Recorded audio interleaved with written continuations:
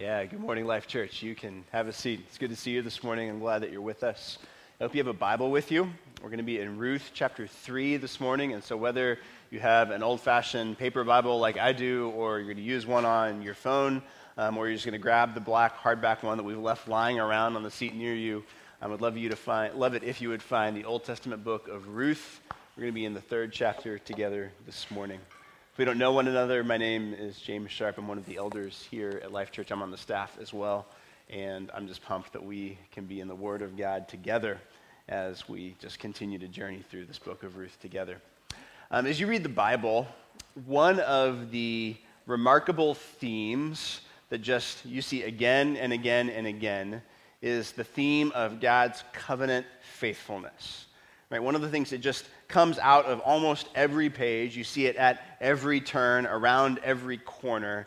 Just the Bible is clear and eager to make us see, to help us see the fact that God is a God of covenant faithfulness. Now, what does that mean? 2 words, covenant.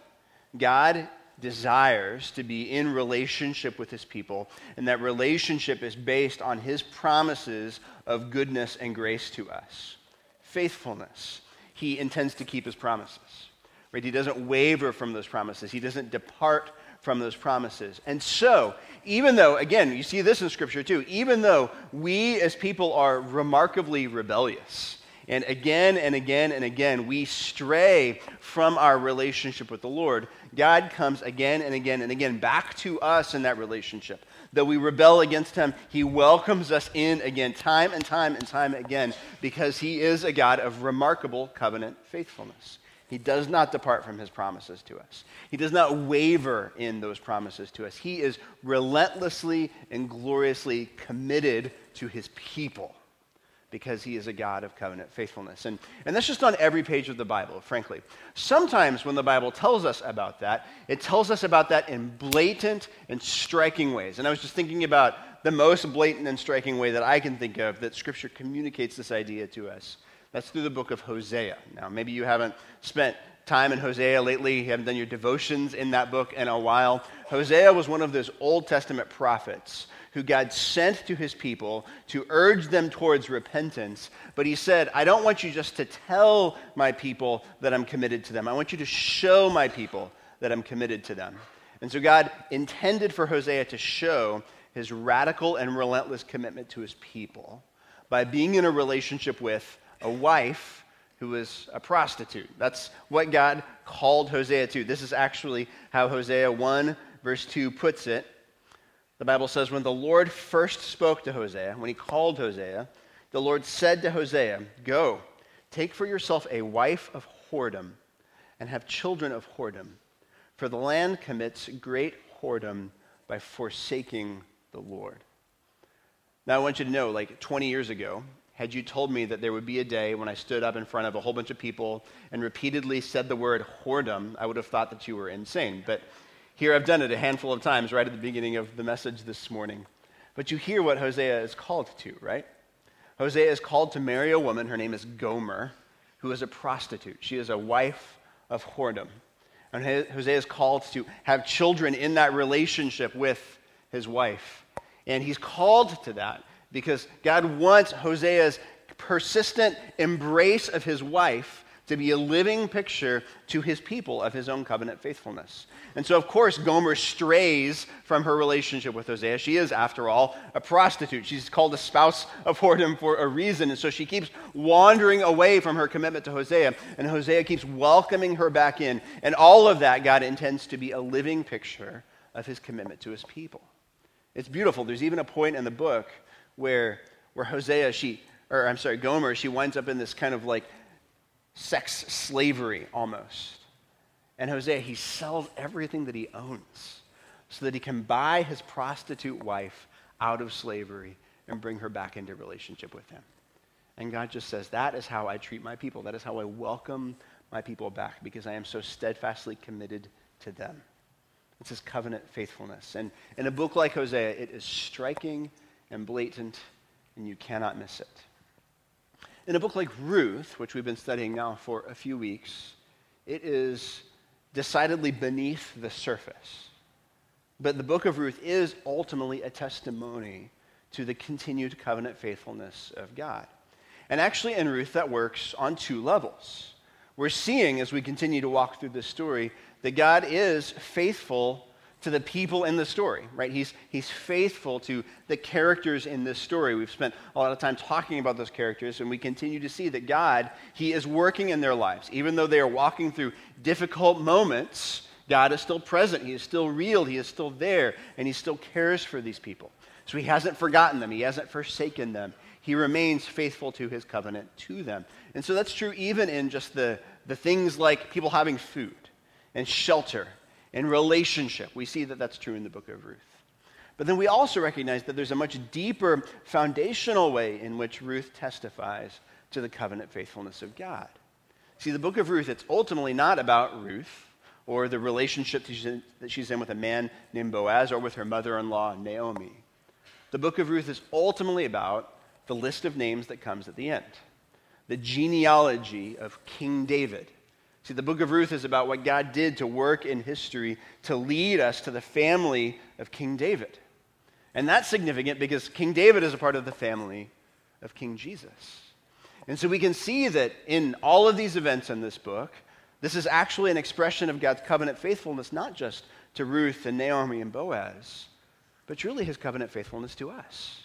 Because this is what God has done to maintain relationship with us, to maintain his promised relationship with us.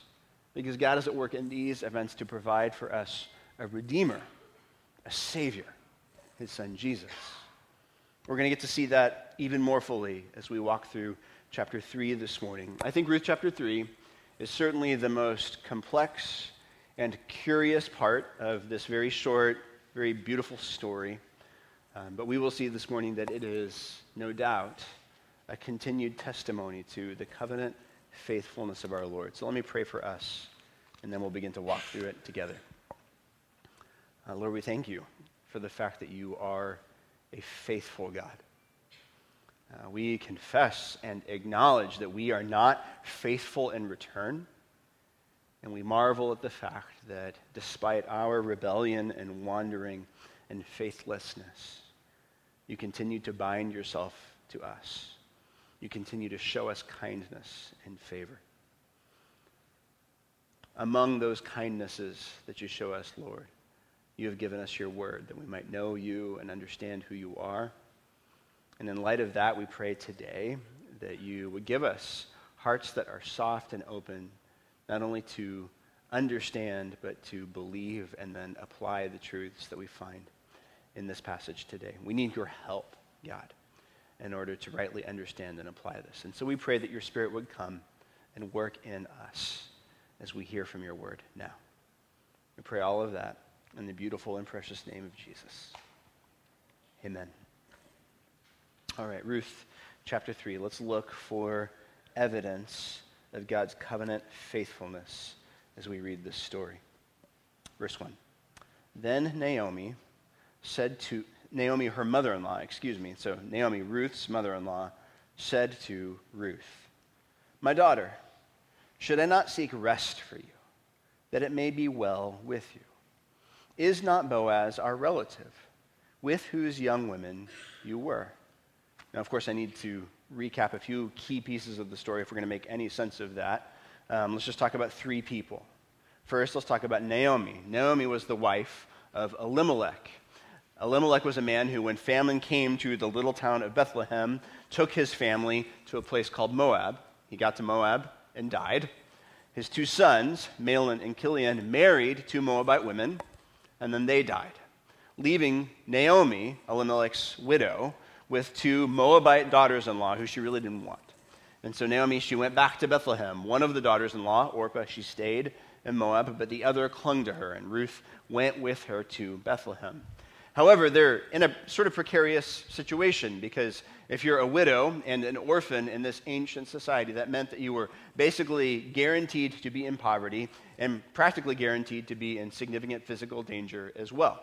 You couldn't own land, you couldn't own property, and so you had to beg for food, essentially, and you had no husband to protect you, no sons to protect you. And so Naomi and Ruth, they're sort of desperate as they wind up in Bethlehem. That is, they're desperate until chapter 2 happens, when a man, Boaz, appears on the scene. And now typically in this ancient society, if you were a widow, the brother of your dead husband would feel some sense of obligation to marry you, to save you from this poverty, and to provide for you and to protect you. But to this point, nobody has believed that Elimelech had any relatives who could do that.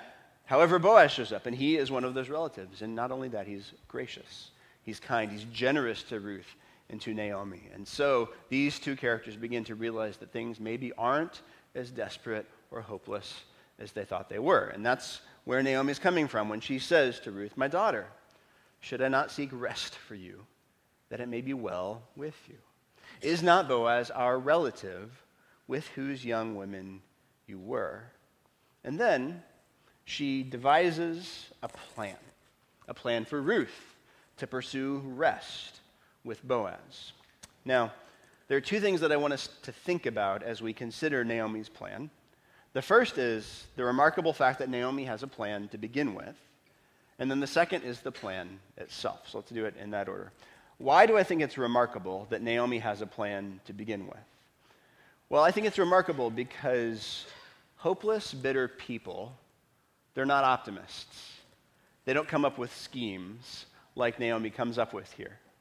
When we met Naomi at the end of chapter 1, if you remember, she came back to Bethlehem very bitter, very angry, very frustrated. All of the women in Bethlehem are like, "Naomi, you're here, great." And she's like, "Don't call me Naomi," right? Because Naomi means pleasant. She said instead, "Call me Mara," which means bitter, because, frankly, she was bitter. And then she said, "The Lord has taken me, or I went away full. The Lord has brought me back empty." Like, she's just angry. She's hopeless. But now as we meet her in chapter 3, she has hope. Something has changed in her mind, in her heart, and that's leading her to make these plans, to make these schemes. What is it that has changed for her? Well, I think, if we really consider it, what's changed for her is that she has been reminded of the covenant faithfulness of God. She's been reminded of the fact that God cares for her and for Ruth. And that reminder has stirred again in her heart faith that God will care for her in the future. Why do I think that? Well, just look with me, if you will. If you're in your Bible, you can skim back up just a couple of verses to Ruth chapter 2, verse 20. There, Ruth has come back to Naomi. She's reported that she met Boaz in the field and that Boaz was very generous to her. And just listen to what Naomi says. She says, "May he," she's talking about Boaz, "may he be blessed by the Lord, whose kindness, the Lord's kindness, has not forsaken the living or the dead." May he be blessed by the Lord, whose kindness has not forsaken the living or the dead. So the end of chapter 1, Naomi, she's bitter, she's angry, she's like, "I've got nothing, I'm empty." The end of chapter 2, Naomi says, "Praise God, because his kindness has not forsaken the living or the dead." In other words, his kindness has not forsaken me. God has been faithful to me, Naomi says, because she remembers again the kindness and grace and covenant faithfulness of God to her through Boaz.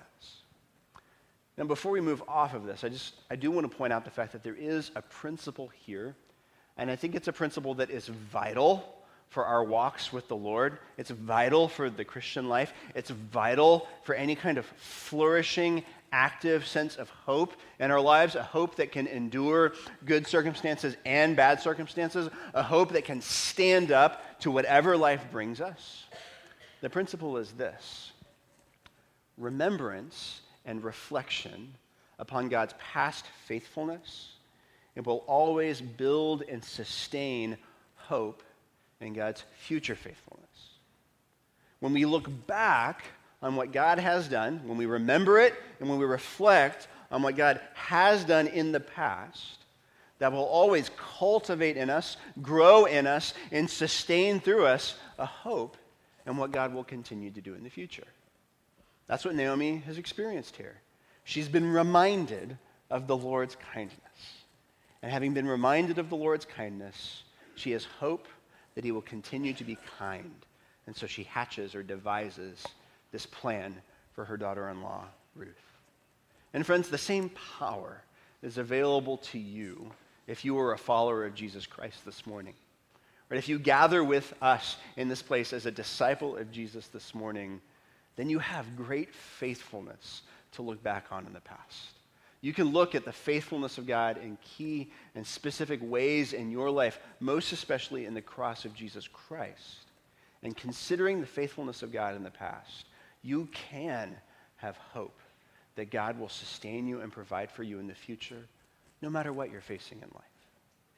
I think the most beautiful place that we see that in Scripture is in the glorious logic of Romans chapter 8, verse 32, where the Apostle Paul, he says this. And I want you to think about this and linger on this for a moment today as we think about the beauty of the logic that is here, because it is beautiful logic. This might be the single greatest promise ever made to us in Scripture. This is what Paul says. He says, God, who did not spare his own son, but gave him up for us all. So think about what God did not do and what God did do. God did not spare his own son. He did not spare Jesus dying on the cross. He did not spare the blameless Lamb of God who was crucified on the cross for rebels like us. He did not spare his one and only Son the full penalty of our sins that was demanded by his holiness and righteousness. He did not spare Jesus the humiliation and the agony and the scorn and the pain of the cross. He did not spare Jesus the relational separation that the Son endured from the Father when he cried out on the cross, my God, why have you forsaken me?" In that moment, the perfect Holy Trinity in some way was disrupted. The relationship that the Son had enjoyed with the Father from before the foundation of the earth was disrupted as the forsakenness that we deserved was poured out on the only Son of God. God did not spare Jesus that. He did not spare Jesus that. He did give him up for us all. That is always, friends, the Lord's past faithfulness to us if we are in Christ. That is always the Lord's past grace to us if we are followers of Jesus. We look back upon that, but then hear the logic. Paul moves us forward in light of that. We look back on that, but so we do that so we can look forward. He says, how will he, God the Father, not also with him graciously give us all things? In other words, God the Father has given you the greatest gift that he could give. He's done it in the past. It's sure, it's certain, it's finished, it's done. Now look forward. Anything else that you might possibly need God to give you, it's less than that. It's smaller than that. Of course he's going to give it to you also. How will he not also, along with him, graciously give us all things? And so when you're empty, like Naomi, when you feel broken and in despair, like Ruth, you can look back upon the past faithfulness of God and think and believe that, of course, God will, in the future, give us what we need. I think that's what Naomi has experienced here. She has hope because God's kindness to her, she's remembered it. She's reflecting on it. And she's now acting like God will continue to work in her life in the future. That's why she develops a plan. Now let's talk about her plan for a minute. Pick it up with me again in verse 2. She says, talking about Boaz, she says, "See, he is winnowing barley tonight at the threshing floor. Wash, therefore, and anoint yourself, and put on your cloak, and go down to the threshing floor. But do not make yourself known to the man until he has finished eating and drinking. But when he lies down, observe the place where he lies. Then go and uncover his feet and lie down, and he will tell you what to do." And Ruth replied, "All that you say, I will do." Now, I just want to go on record here and say, this sounds like an absolutely terrible plan. And the fact that it's in the Bible doesn't mean we're not allowed to say that, right? Like, some of us were like, oh no, you can't talk about the plan in a bad way because it's in the Bible. No. Like, the fact that this is a plan recorded for us in Scripture doesn't mean that it's a good plan. It doesn't mean that this is the kind of plan that we should develop for ourselves and follow ourselves. And I especially want to say that to you if you're a single young woman in the room this morning, right? This is not a biblically prescribed way to find the perfect husband, right? In fact, don't do this. In fact, I'll add even one more in fact to that. Like, if anybody ever says to you advice or a suggestion that ends with the statement, and he will tell you what to do, I just want you to run as fast as you possibly can from that advice. Unless the he is the Lord Jesus himself, don't ever put yourself in a man's hands in the way that Naomi encourages Ruth to put herself in Boaz's hands here. This is terrible advice. At least now it's terrible advice. And actually, if we think about it, it was probably terrible advice then also. Just think through with me everything that Naomi tells Ruth, her daughter-in-law, to do. She tells her to wash. She tells her to anoint herself, probably with perfume. She needs to get the barley smell out of her hair or something like that. She tells Ruth to put on her cloak. Now, that doesn't mean that Ruth has been wandering around naked this entire story. It simply means, I think, that Naomi is encouraging Ruth to remove the garments of mourning, the funeral garments she's been wearing since her husband died, and instead to put on her regular cloak, which would then be a signal to everyone that Ruth was done mourning and she was now relationally and even sexually available. Naomi continues. She tells Ruth to go down to the threshing floor. If you need to know what a threshing floor is, ask somebody other than me, because that's not the kind of thing that I like to keep track of. She says to Ruth, this is where it gets really dicey. She tells her to hide in the shadows until Boaz is done partying, right? Boaz and his workers, they're on the threshing floor. When their work is done for the day, they enjoy a nice meal. They enjoy some drink with that meal. They live it up a little bit. Once that's over, Naomi is saying to Ruth, watch where Boaz happens to lie down, and then go over to wherever he's laid down and lay down next to him. And then she tells her to uncover his foot. And then she says, see what happens. He will tell you what to do. Now, it is a crazy plan for sure. It's also one that is just like really wrapped in a ton of suggestive ambiguity. And I think that's by design on the part of the narrator here. What do I mean when I say that it's suggestive ambiguity? Well, it's suggestive. Do you notice how many times that verb to lie down appeared in the passage? Like again and again and again, we're talking about people lying down. What do you think we're supposed to conclude about people who are lying down near one another? But then also notice the fact that it's remarkably unclear what this lying down is supposed to look like. I mean, is Ruth supposed to lie down perpendicular to Boaz, parallel to Boaz, overlapping with Boaz? We don't really know, right? It's very deliberately unclear. To add to that lack of clarity, there's a Hebrew word that's used here in this passage to describe Boaz's foot, and often that Hebrew word for foot, it means a foot. But there are other times when it's used when it means basically anything below Boaz's hip that might be on or near his leg. And so whatever it is that Ruth is intended to uncover here, like it's suggestively unclear. Now, I want to say that I don't think that Naomi hopes for a sexual encounter to occur between Ruth and Boaz as a result of her advice. And we'll see why I think that in just a few verses. But I point all of that ambiguity out because I just want us to think about the number of ways that this could have gone wrong. I mean, that's why it's such terrible advice, right? Because it could go wrong so many different ways. Ruth could go to the threshing floor, and before she gets to where Boaz is lying down, somebody else could grab her. Ruth could go to the threshing floor and not see very clearly where it is that Boaz lay down, and so she could go lie down in the wrong place. Ruth could go to the threshing floor and find the right bed, lay down at Boaz's feet, only to have Boaz completely misunderstand her intentions and send her away in some kind of moral indignation because he just thinks that Ruth is trying to proposition him. Or Boaz could think that Ruth is trying to proposition him, and having had a lot to drink and a lot to eat, and he could just give in to temptation right then and there. So there's so many ways that this could have gone wrong. Yet what we see is that God is faithful.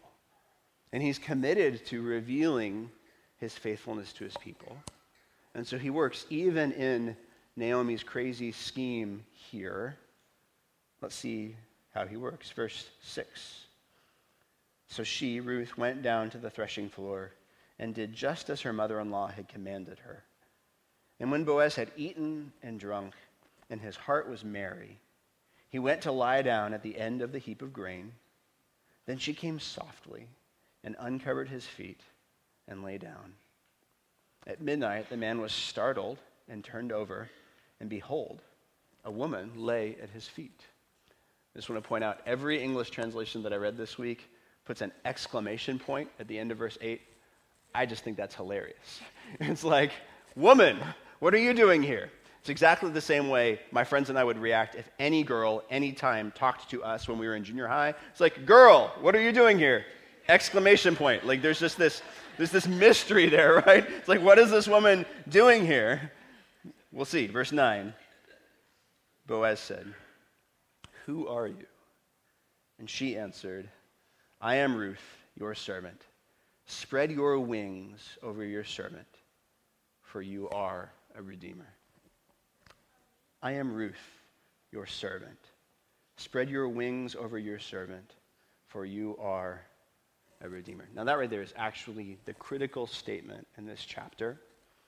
It's the statement that is the key to understanding what exactly is happening on the threshing floor, why Naomi sent Ruth there in the first place, and what Ruth hopes to accomplish by going. It's also the statement that's key in helping us understand how this story reveals the covenant faithfulness of God. So let's talk about each of those things with the time that we have left. What's going on here at the threshing floor? Well, I'm reading from the English Standard Version of the Bible. That's a Bible translation. And in my version, when Ruth speaks to Boaz, she says, "Spread your wings over your servant." We just read that. You might be holding an NIV in your hand or any of a number of other good English translations. And many other English translations here, instead of saying, "Spread your wings over your servant," they have Ruth saying, "Spread your garment over your servant," as if Ruth is asking Boaz to share his cloak with her or robe with her. So spread your wings, spread your garment. Which is right? Well, the answer is both. And let me explain what I mean by that. Spread your garment over your servant. In the Old Testament, spreading your garment over someone was a metaphor for marriage. I think what Naomi intends and what Ruth intends here is to propose to Boaz, essentially. They're asking Boaz to marry Ruth, and they're asking him to do that based on this language of spread your garment over me. Often in the Old Testament, when a husband brings a wife into covenant with him, he brings her into that covenant by spreading his garment over her. And in fact, there's even a point in Ezekiel chapter 16, verse 8, where that's used as a metaphor of the Lord's covenant faithfulness to his people. Israel is pictured as this naked and vulnerable young woman, and the Lord, in his covenant love, makes a vow to her and wraps his garment around her to cover her, to marry her, essentially, as an expression of his covenant faithfulness to her. And so based on that, I think that what Ruth wants here and what Naomi wants here is for Boaz to commit to marrying Ruth. And so she says to him, "Spread your garment over me," using a Hebrew word that can mean garment or cloak. But that Hebrew word also has a different meaning, and that's why the ESV is not wrong to translate this, "Spread your wings over me." And the reason that's significant is because it points us to the bigger covenantal reality that's here, not in terms of Ruth's relationship with Boaz, but in terms of Ruth's relationship with God. See, the ESV uses that word wings because they want to point out to us that Boaz had used the very same word when he was speaking to Ruth in the passage we looked at last week in chapter 2. If you look back at Ruth 2, verse 12, Boaz is celebrating God's work in Ruth's life. And he says, "You have come under the wings, you have taken refuge under the wings of the Lord, the God of Israel." And he uses even the covenant name of God. He calls him Yahweh there. He says, "You've come under the wings of Yahweh by returning back to Bethlehem with your mother-in-law, Naomi." And so when we hear Ruth say to Boaz, "Put your garment over me," she says, "Please marry me," essentially. But she uses a word that can also mean what Boaz said in the previous chapter, because she wants Boaz to understand that she's not really in this for Boaz.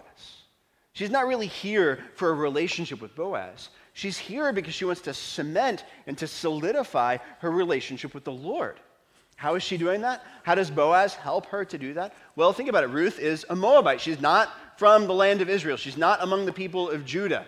Here she is. She's a stranger in this land, an alien in the land, and she has no roots here. But if she marries Boaz, she has roots. That means a commitment to the people of God and the place of God and the God of Israel himself.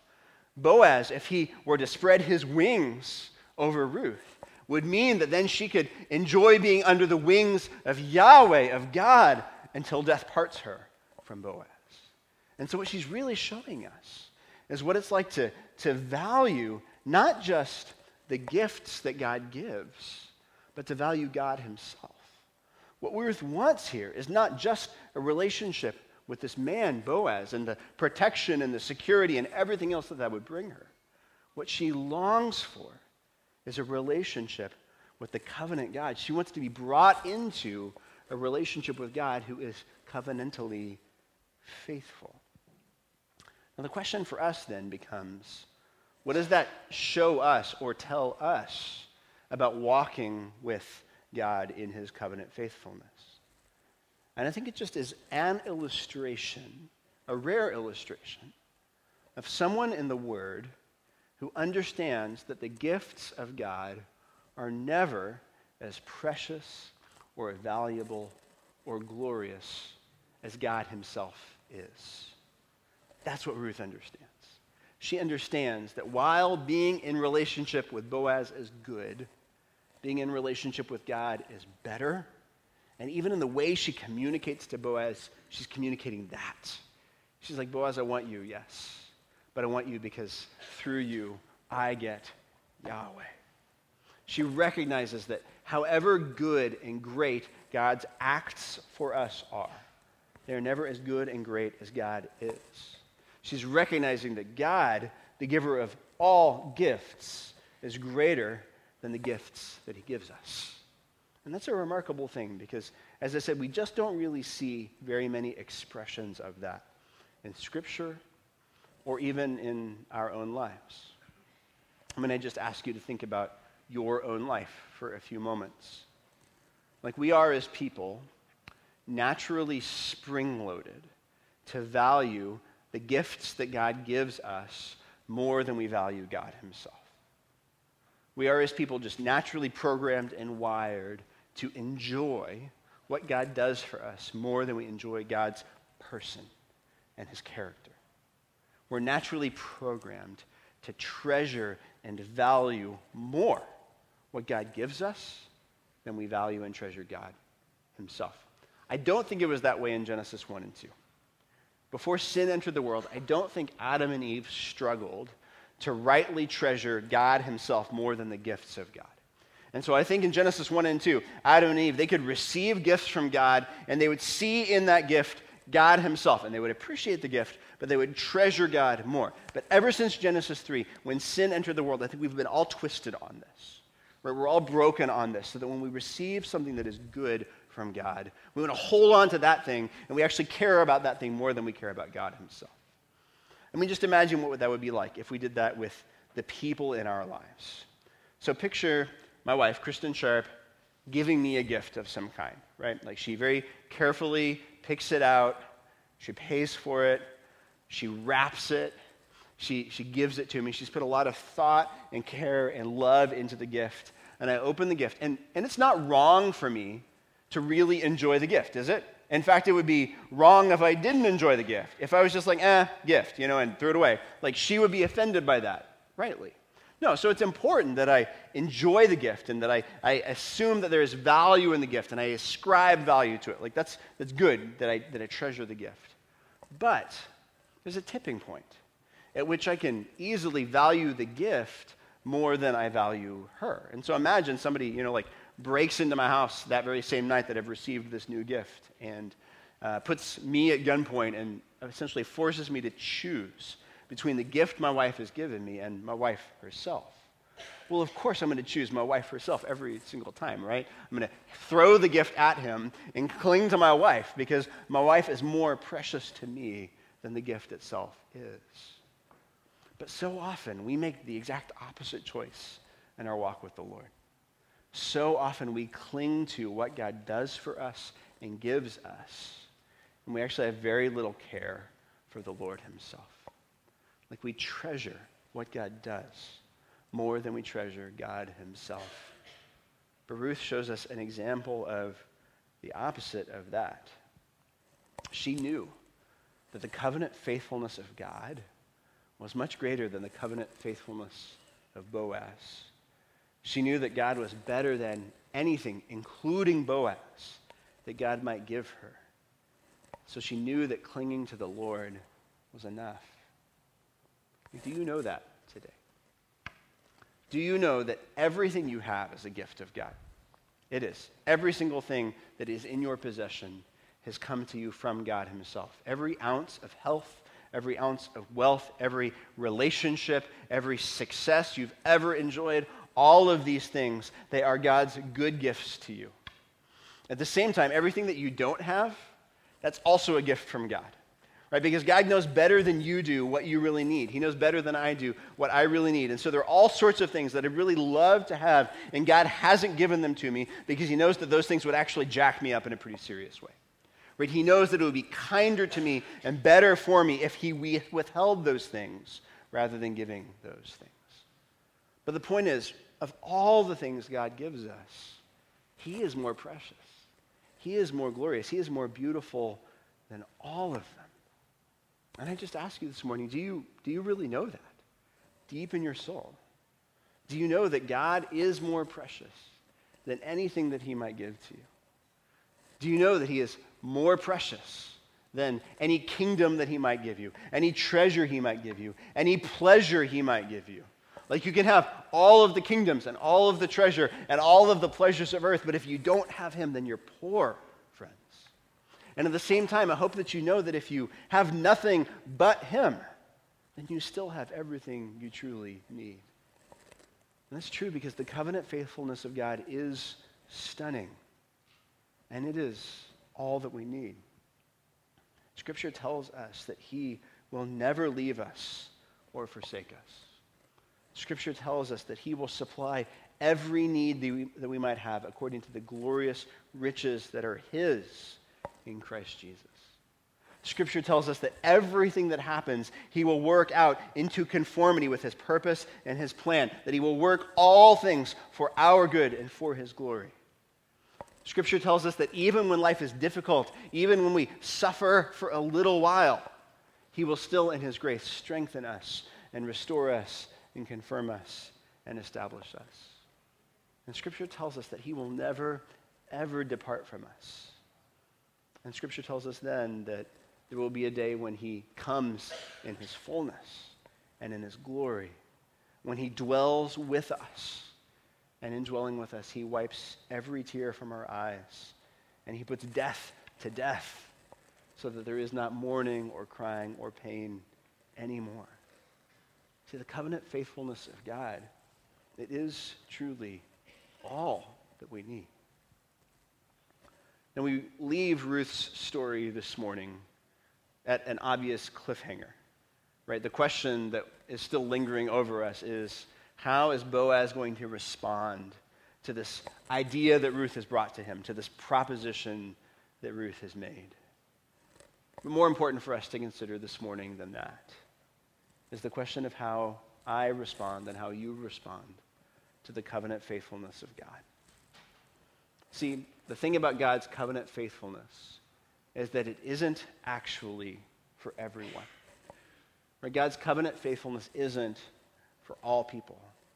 God does love all people, but he does not love all people as a husband who forgives his adulterous wife again and again and again. No, his covenant love, it's bound by the blood of Jesus. And that love binds him only to those who have recognized the massive gap between his holiness and their sinfulness. That covenant love binds him only to those who have recognized that he alone is Lord and who have bowed before him and humble submission. That covenant love binds him only to those who have turned from their sin and turned towards him through the gospel, who have trusted in the saving work and promises of Jesus in the gospel. And so the question I have for you this morning is simply, is that you? Have you turned from sin and trusted in the covenant love of Jesus? Is your name graven on his hands and written on his heart? Like, have you come to know and embrace the love of God who will never, ever leave you or forsake you? And if you haven't recognized those things, if you haven't come to know that love this morning, I simply ask you, what could possibly be holding you back? Let's pray. Father, we ask that you would help us to see just how gloriously faithful you are. We ask that you would help us to see and sense and know your beauty, and not just know your beauty the way that we understand something to be true. We pray that you would help us to feel your beauty this morning, Lord. We pray that we would have a clear apprehension of your wonderful covenant faithfulness to us through Jesus, and that we would be stirred by that to live for you and to worship you.